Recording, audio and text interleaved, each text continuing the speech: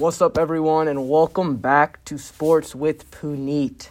Hope everyone is having a great day thus far and had a great weekend.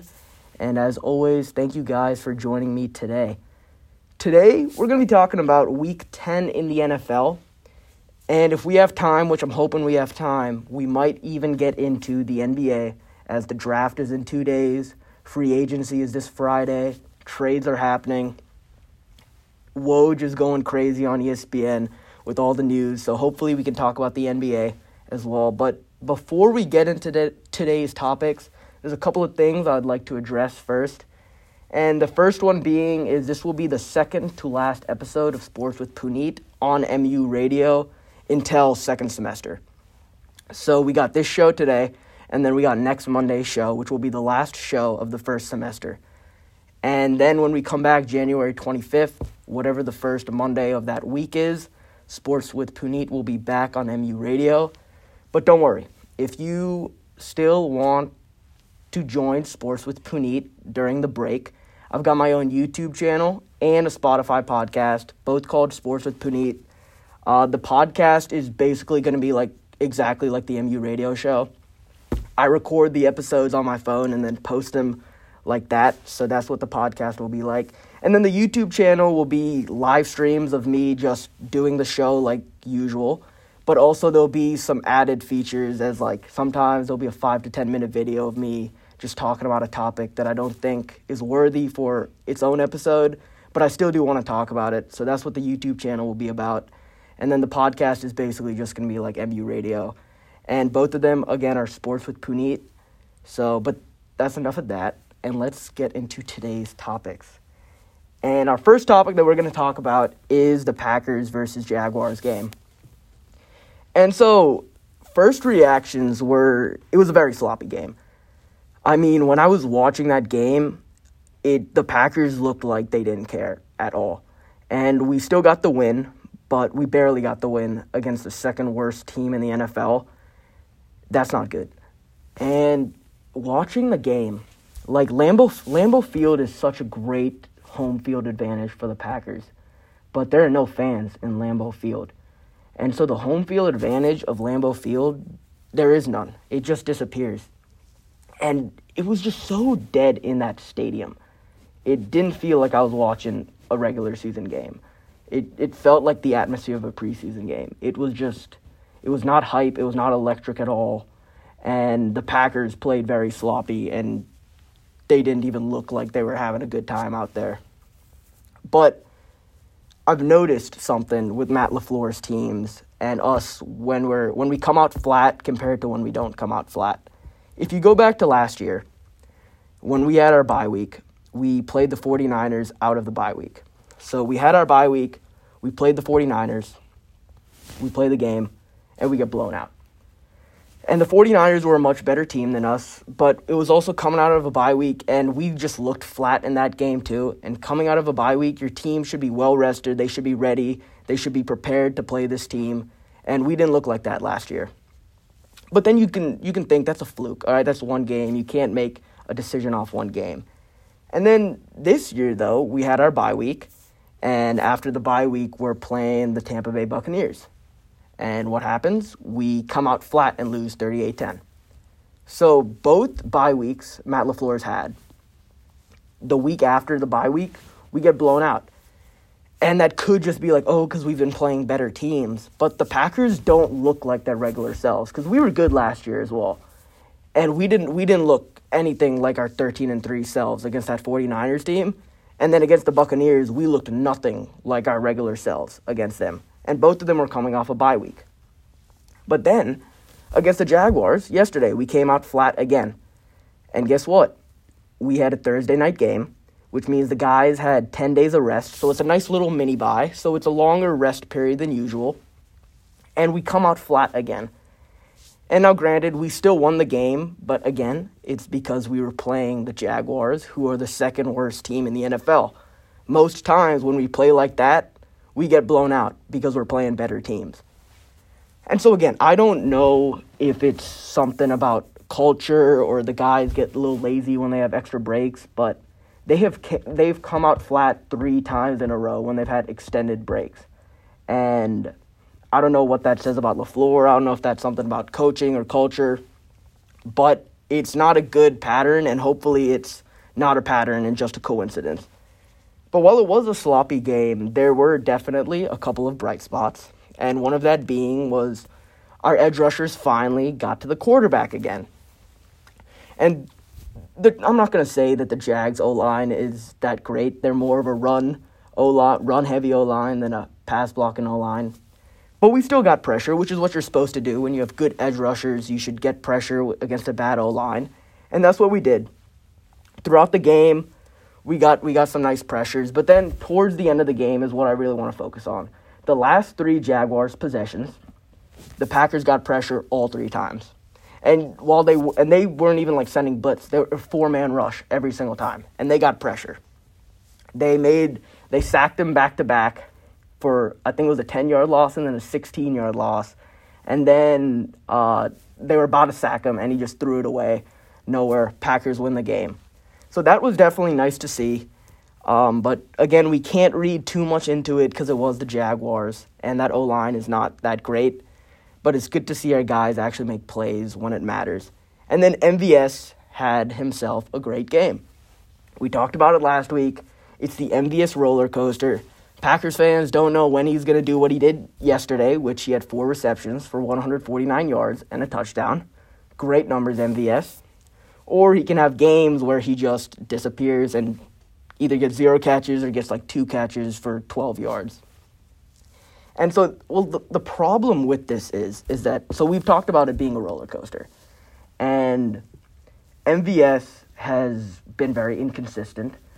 And when he has these games, or he has like certain spurts, like last week he was good and then yesterday he was good. So that's 2 back-to-back weeks. And he's had those before. And he has those 2 good back-to-back weeks. But then he disappears for like the next 3 or 4 games. And that's not like a script plan, or like it's not like we're game planning away from MVS. It's just that he doesn't produce after he gets high highs, low lows. That's the best way to put it, honestly. But if you want to be the consistent number 2 wide receiver on the Packers, or just in the NFL in general, you need to be consistent week in and week out. So this is going to be big. These next couple weeks are really going to be huge for MVS and determining whether or not he can actually be a number 2 wide receiver in the NFL. Because if he disappears again like he has in previous years, then me personally, I will 100% be like, okay, MVS will never be a number 2 wide receiver in the NFL. He never will. But if he's consistent and has a couple more good games, like he doesn't need to have 4 receptions for 149 yards and a TD for me to consider that a good game. Just get like a solid game, like 5 receptions for like 55 yards. I'll take that. Because usually he disappears. He'll either get like 0 catches or 1 catch. So just consistency is what we need to see. But if he is not consistent, the good news is Allen Lazard is coming back this week against the Colts. Matt LaFleur didn't say it explicitly, but he heavily implied that Allen Lazard will come off the IR this week and will make his first start since week 3. So even if MVS does not pan out, Allen Lazard will be back. And I love Allen Lazard. I honestly think he can be the number 2 wide receiver in this offense. Aaron Rodgers loves him. And what I love about him is he catches the ball, because I hate drops so much. Allen Lazard catches the ball, Rodgers trusts him, and he makes big plays. So hopefully when he comes back, we're looking good. And then the last thing I want to talk about the Packers is David Bakhtiari. Because David Bakhtiari got paid yesterday. And I want to say first, I'm so happy for David Bakhtiari. And listen to this contract. So Bakhtiari got a 4-year, $103.5 million deal with the Packers. And he has an extra $2 million in incentives. He's averaging $23 million a year, highest ever for an O-lineman in NFL history. $30 million signing bonus. And like I said before, he deserves this. David Bakhtiari. We can talk about his play on the field. He is a top 5 left tackle, and he's been a top 5 left tackle for the last 5 years. Let's talk about his impact off the field. He is such a funny guy. Like, what he brings to the locker room is unmatched.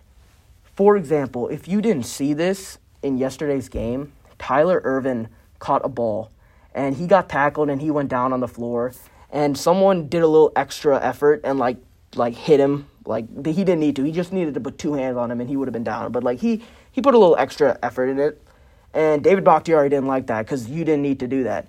Bakhtiari pushes, it was Miles Jack who did it. He pushes Miles Jack off him. Miles Jack does a little flop. But Bakhtiari stands up for every single one of his teammates. It doesn't matter. And then I obviously love him because he's been protecting Aaron Rodgers since 2013. I mean, what a steal in the fourth round to find a guy like David Bakhtiari who has earned every single one of his contract extensions, without a doubt, has earned every single one of his contract extensions. And he, besides the injury he just had, he broke his ribs a couple weeks ago. He's usually very healthy. He plays through injuries. And if anyone should be the highest paid O-lineman in the league, it should be David Bakhtiari right now. So I'm really happy that he got paid. But that's enough about the Packers.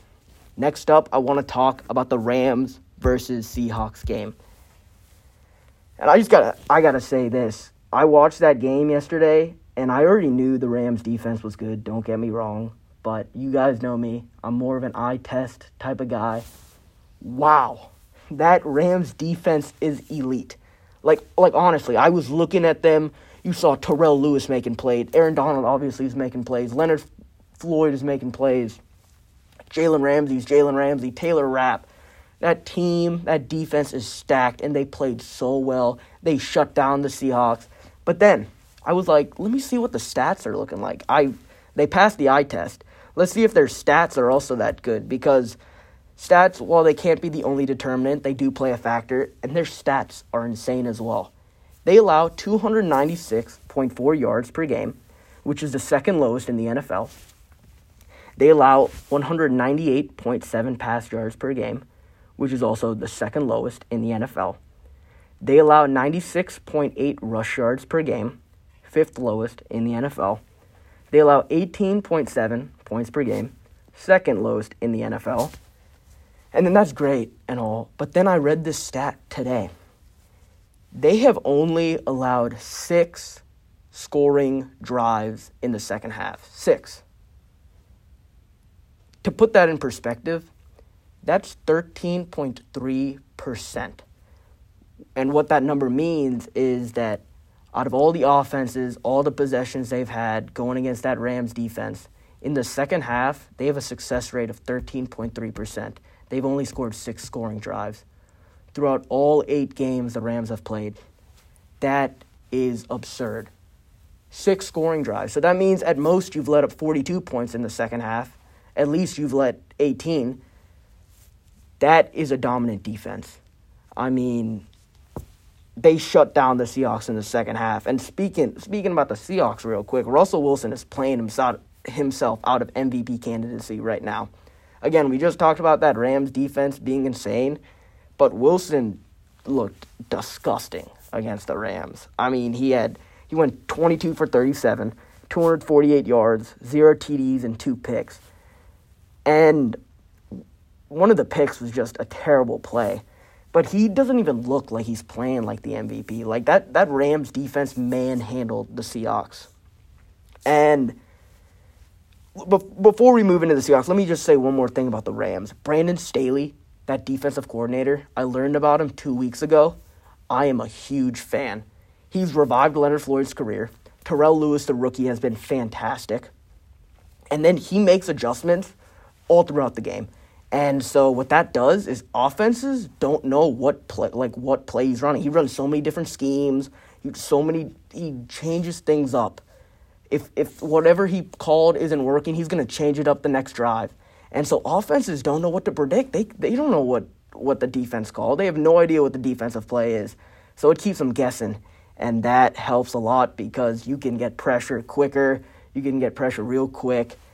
And when you have Aaron Donald on your team too, guys like Leonard Floyd and Terrell Lewis will get a lot more sacks because they're not getting enough attention. So I wanted to give some love to Brandon Staley because he is a huge part as to why this Rams defense is good. But then now getting back to the Seahawks.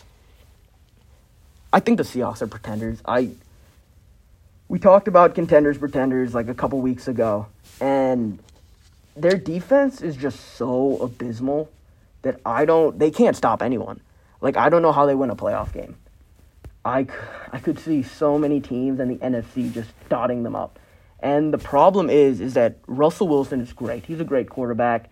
And yes, he's had 3 bad games, but he's still a great quarterback. And one of the reasons his turnover numbers are so high is that the defense is so bad for the Seahawks that Russell Wilson feels like he needs to score a touchdown every single play. And so he's starting to force things because he's like, all right, if we don't get points out of this drive right here, our defense is going to give up 7. And we're going to dig ourselves in a bigger hole, or we're going to lose this lead, or whatever the situation may be. And so Russell Wilson needs to start playing hero ball. And that's what he did. One of his picks, he was playing hero ball yesterday. He could have ran for a first down. They're at the Rams 22. It's a 2nd and 5. He easily could have got that 5 yards for a first down. Instead, he decides to throw it to Will Dissly in the corner of the end zone. Intercepted. He could have had an easy first down and kept that drive going, but he's like, you know what? Let me get this touchdown right here. Turned out to be a pick. So Wilson is playing too much hero ball, and that's not his fault because the defense can't stop anyone. So I personally would not be too scared of the Seahawks. If Russell Wilson doesn't have a perfect game, the Seahawks will most likely lose. And that's sad to say for Russell Wilson, and I feel bad for him, but that's the reality of the situation. And next game I want to talk about is Cardinals versus Buffalo. Speaking about MVP candidates and Russell Wilson and all, who's winning MVP, man, Kyler Murray looks like an MVP. He looked like, if it wasn't for guys like Mahomes who are having great years, and guys like Rodgers, I think Murray wins the award this year. But there's so much competition going on. Because if you guys missed the last play of the Cardinals versus Bills game, wow, it was fantastic. It was fantastic. It's the last play of the game, basically. For the Cardinals, it's the last play of the game. And so Kyler Murray, he rolls out, he scrambles to the left, he tosses one, he chucks one up in the air to DeAndre Hopkins, obviously. But DeAndre Hopkins is triple covered. He's triple covered. Murray just chucks it up there. Perfect spot right in DeAndre Hopkins' hands. And catch, touchdown, game over. It was electric. Because as a football fan, watching plays like those bring you so much joy because it's just electric. Everyone is going crazy. And Murray looked so great in that game. He had 2 rushing touchdowns. He ran all over the Bills when he needed to. And this Cardinals team is just so much fun to watch. I love what Cliff Kingsbury is doing with that offense, the way he's using Kyler Murray, not only as a passer, but as a runner, the way he uses Kenyon Drake and Chase Edmonds, the way he uses Christian Kirk.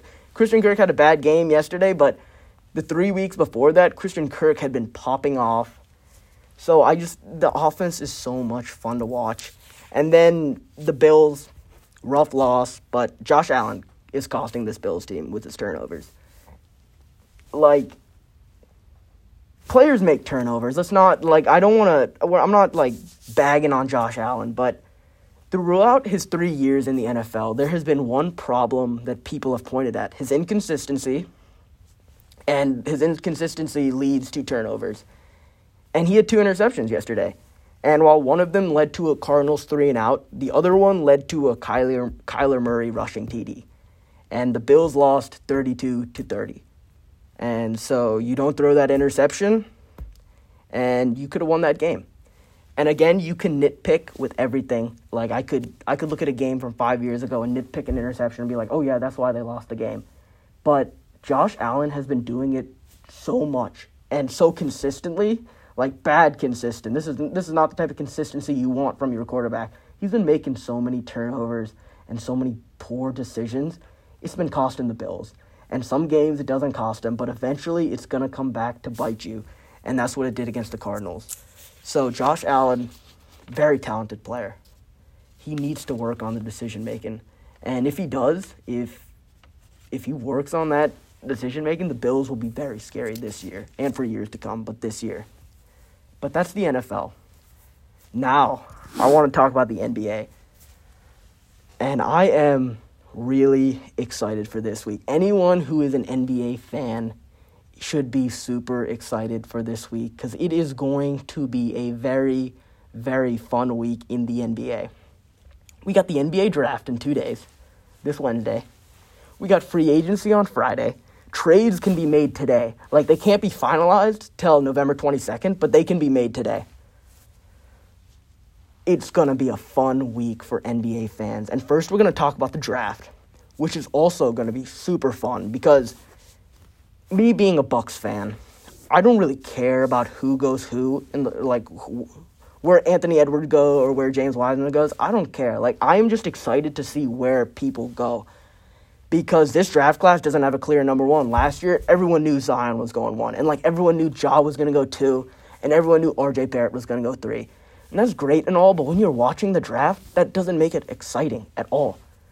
No one has any idea who could go 1. I mean, people have ideas, but there's no clear-cut number 1. There's no clear-cut number 2. There's no clear-cut number 3.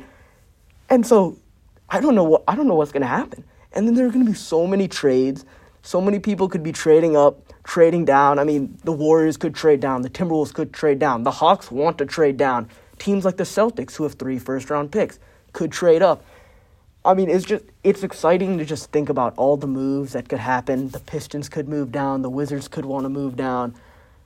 So much movement could happen.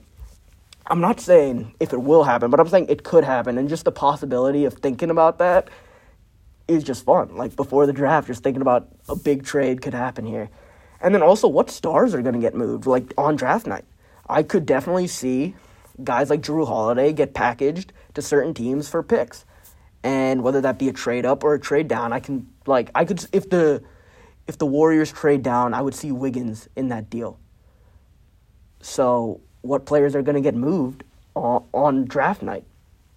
And I don't know exactly what each team should do, but I do know what the Timberwolves should do at 1, or at least I think I know what the Timberwolves should do at 1. So the top 3 prospects of the draft this year has been LaMelo Ball, James Wiseman, Anthony Edwards. And James Wiseman does not fit the Timberwolves whatsoever. And I know basketball is positionless basketball, but he really does not fit the Timberwolves in any form because they already have a center in Karl Anthony Towns, and Wiseman can't shoot, so you could not put him at 4. You can't play those two together. And so I don't think they go Wiseman at 1. And I don't think they go LaMelo at 1 either, because they have D'Angelo Russell, and I don't know how they feel that fit will be between D'Angelo Russell and LaMelo Ball, 2 ball-dominant guards who can't play defense or who are not that good at defense. I don't know how they're going to feel about that. And then Anthony Edwards, I don't like Anthony Edwards. I think Anthony Edwards is going to be a bust. He fits the Timberwolves the best in terms of team needs, but first of all, he doesn't play defense. He quits on plays incredibly early, and he can score, but he's not very efficient. His plus or minus was low. He did not do that much for the Indiana basketball program.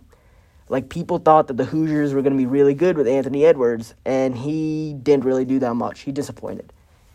And then I personally don't like his kind of personality from what I've heard from interviews. I don't want to trash on a player, but Anthony Edwards saying oh, I think I'm the best player in this draft. And obviously, when you're asked that question, you're going to say that. But then there are some other things that are hey, I heard he said he thinks he's going to be the next D Wade. Come on. Really? You're not even in the league and you think you're going to be one of the best shooting guards of all time? I love the confidence. I dig the confidence, but he hasn't even backed it up with his play. He bails on defense. If you want to be like D Wade, show that you're a grinder and then say that stuff. But his confidence is where is it coming from? We saw you play in Indiana, and you didn't do that much. You bailed on defense, and if a player doesn't play defense in college, you really think he's going to play it in the NBA? I see him as a Wiggins-type guy who he can score. I think his scoring skills will easily translate to the NBA, but he just won't be able to play defense, and he'll become a defensive liability. So I think the Wolves should trade down and take either Denny Avedici or Obi Toppin. Here's why. You take Denny Avedici, he perfectly fits wherever you play him. You want to play him at the 3, Play him at the 3. You want to play him at the 4 next to Towns? You can play him at the 4. Have him as a stretch 4. Avedici can shoot. He's a good playmaker, and he is a fun player to watch. He is a very fun player to watch. And with guys like D'Angelo Russell, Jarrett Culver, Malik Beasley, Karl Anthony Towns, I think Denny Avedici could do some damage. But you could also take Obi Toppin, who is a good fit next to Towns, because the fact that the Wolves have Karl Anthony Towns is such a big help because they don't need a stretch 4. Like, you get Obi Toppin, you put him at power forward. You don't need him to shoot that many threes because Karl Anthony Towns spreads the floor as well because he is one of the best three-point shooting centers I've ever seen, and a lot of other people can attest to that. So you don't need a stretch 4. So you can take a guy like Obi Toppin, who I think you guys would struggle defensively, but he can bring some nice offense, and he can bring some energy. You put him alongside Karl Anthony Towns. I think that'll open up the paint a little bit. Karl Anthony Towns can get some more threes. So I would rather do that than spend my first, because then you're also getting more assets if you trade down. I would rather do that, trade down and get some more assets and draft Denny or Obi Toppin than using my number 1 pick on a guy like Anthony Edwards or LaMelo. And again, I'm not a scout. I'm not a draft expert, so I honestly couldn't tell you. Like, it's already so hard for scouts to decide who is good. That's why you see busts all the time. Like, people actually thought that guy was going to be good. So who am I to say exactly who's going to be great? But from what I've seen, just by watching film and from watching their college games or with Avedici, watching him play in Israel, they look like better players than what Anthony Edwards and LaMelo Ball will give you. But that's enough about the draft. Next up, we got trades. And the trade season already happened. I mean, Chris Paul got traded to the Suns, which we're going to talk about shortly. But who could get traded? James Harden could demand a trade. He could go to the Brooklyn Nets, and the Brooklyn Nets have the assets to get a guy like James Harden. You give the Rockets Dinwiddie, LeVert, Jared Allen, a couple first-round picks, and Harden is like, I want out of Houston. The Rockets are going to make that deal and send him to Brooklyn. Where's Westbrook going? I don't know. New York, Charlotte. Some people are saying Clippers. I hope he doesn't go to the Bucks. If he goes to the Bucks, that would be bad. And then Jrue Holiday.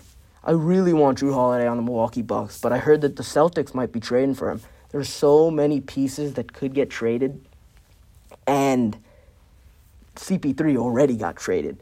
And I love that move by the Phoenix Suns. They gave away Ricky Rubio, Kelly Oubre Jr., Jalen Leck, I can't really pronounce his last name, Ty Jerome, and a 22nd first-round pick for Chris Paul and Abdel Nader. Their biggest loss in this move is Kelly Oubre Jr. because you traded away Ricky Rubio, but you're getting CP3 back, so you don't need Ricky Rubio. Then you tossed in 2 bench players and a 2022nd first-round pick, which if this trade works out, you're assuming that 2022nd first-round pick is going to be a high pick, like in the third, a late pick, I should say. Like, you're assuming it's not going to be a pick that you need. So I really like this move for the Suns, and their biggest loss is Kelly Oubre Jr., not because of the position he plays, but more because of the culture that he brought. This Phoenix Suns team is such a young team, and they go by Valley Boys, and it's become a culture there where they're just like, yeah, we're young, but we're good at basketball, and we like to have a good time, but we also like to win basketball games. And Kelly Oubre was a big part of that culture. So losing him will hurt the culture change, but it won't hurt it that much. You got guys like Mikal Bridges, Cam Johnson, Devin Booker, DeAndre Ayton. They're all Valley Boys. They're all young, and they're all great. And then the West is so stacked. Here's why the Suns made the deal, in my opinion. I think the Suns made this deal because they're looking at the West, and they're like, wow, the Western Conference is stacked. And yeah, we went 8-0 in the bubble, but I don't know if we're a playoff team. Because think about it like this. We look at last year's playoff teams. All right, you got the Lakers, who were the first seed. They're making the playoffs again. So that's 1 spot gone. You got the Clippers. They're making it again. 2 spots gone. Nuggets. They're making it again.